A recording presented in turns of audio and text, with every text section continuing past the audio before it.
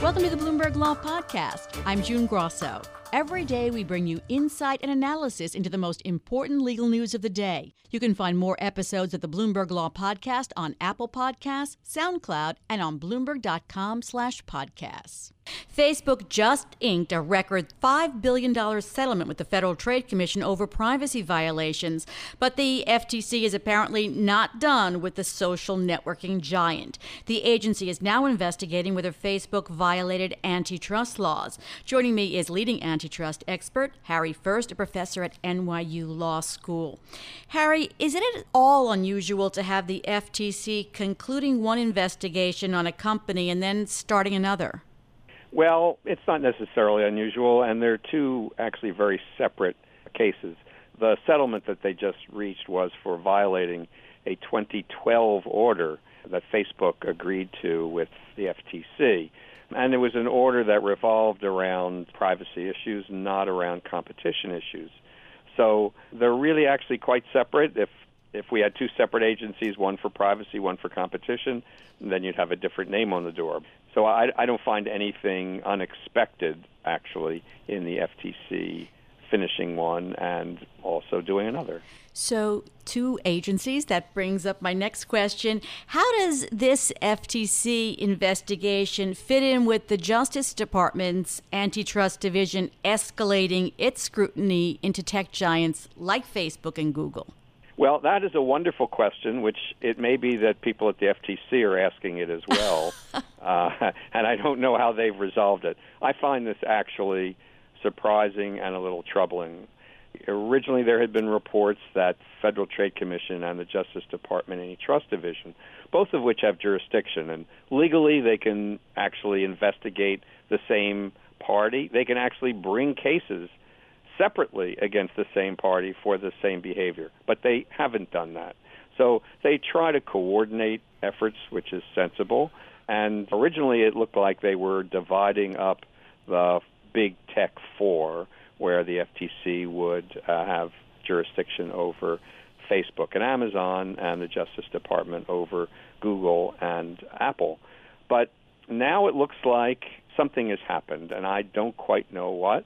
But the Justice Department's press release, which in itself is an unusual thing to do in antitrust cases, to say, oh, guess what, we are investigating. Usually if you're investigating, you start investigating. Mm-hmm. You don't issue a press release. So why did they do it? And it does appear that they're going to investigate all four of these companies.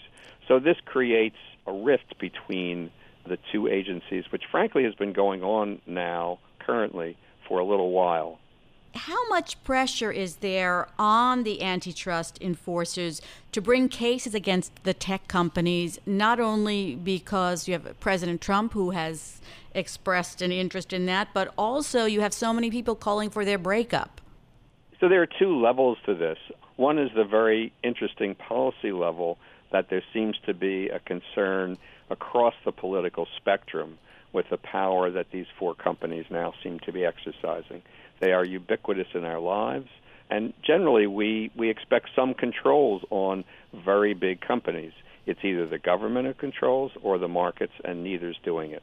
So on a policy level, this is, I think, a good development. Maybe a little surprising. The federal government hasn't investigated monopolies for 2 decades, since the Microsoft case, really. So in that sense, it's a good thing. The other part of it is what are the politics for the Justice Department, and that it's a little hard to pull apart and perhaps not all that good and related more to political vendetta than to antitrust policy. I don't know that for sure, but I read the tweets as you do and as everyone does, and it is a little concerning. And it seems to me that the antitrust people have avoided that and tried to keep this as a matter of law, but I worry with this most recent announcement by General Barr that that line's fading on these very big companies. They're all so big. What would make the difference between bringing a case and not bringing a case against one of them? Well, they really do have to investigate and find out exactly how these companies are put together and what they've done. So these investigations take time, and with big companies like this, they'll have to look into a lot. And they want to see whether they've engaged in behavior basically that's excluded their competitors and or raised price to consumers. So that's what they'll be looking for.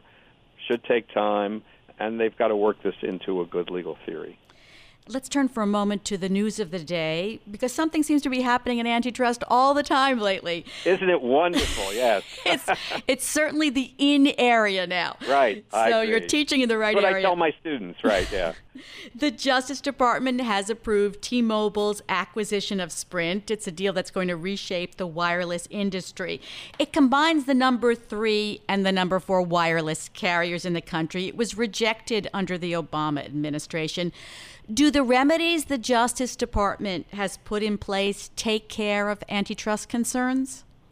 Well, this is going to be a key question going forward, although maybe not the only question. It's always difficult to create a new competitor out of some other company, and that seems to be what the Justice Department's trying to do. We see it often in merger cases, and most of the time this fails. So I think people are going to be looking skeptically at exactly what's been created. A 4-to-3 merger is generally, your instinct is, that's really a lot less competition. So are you really going to create a 4-firm industry now by throwing some assets at a different company and hoping it will work? So I think there's going to be some skepticism about whether this deal is really effective in maintaining competition in this industry. There's a lawsuit by a group of states that say the deal should be blocked. Is that a big obstacle still? It is a legal obstacle, yes. That's litigation which my understanding is will continue. And again, this is another example of tension in the relationship between the Justice Department and other antitrust enforcers. First, it's the FTC. In this case, it's the states.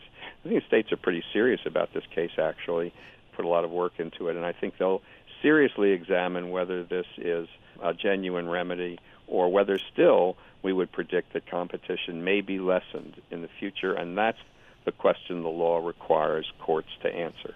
That's Harry First, a professor at NYU Law School.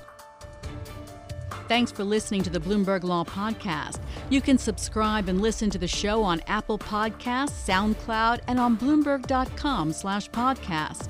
I'm June Grosso. This is Bloomberg.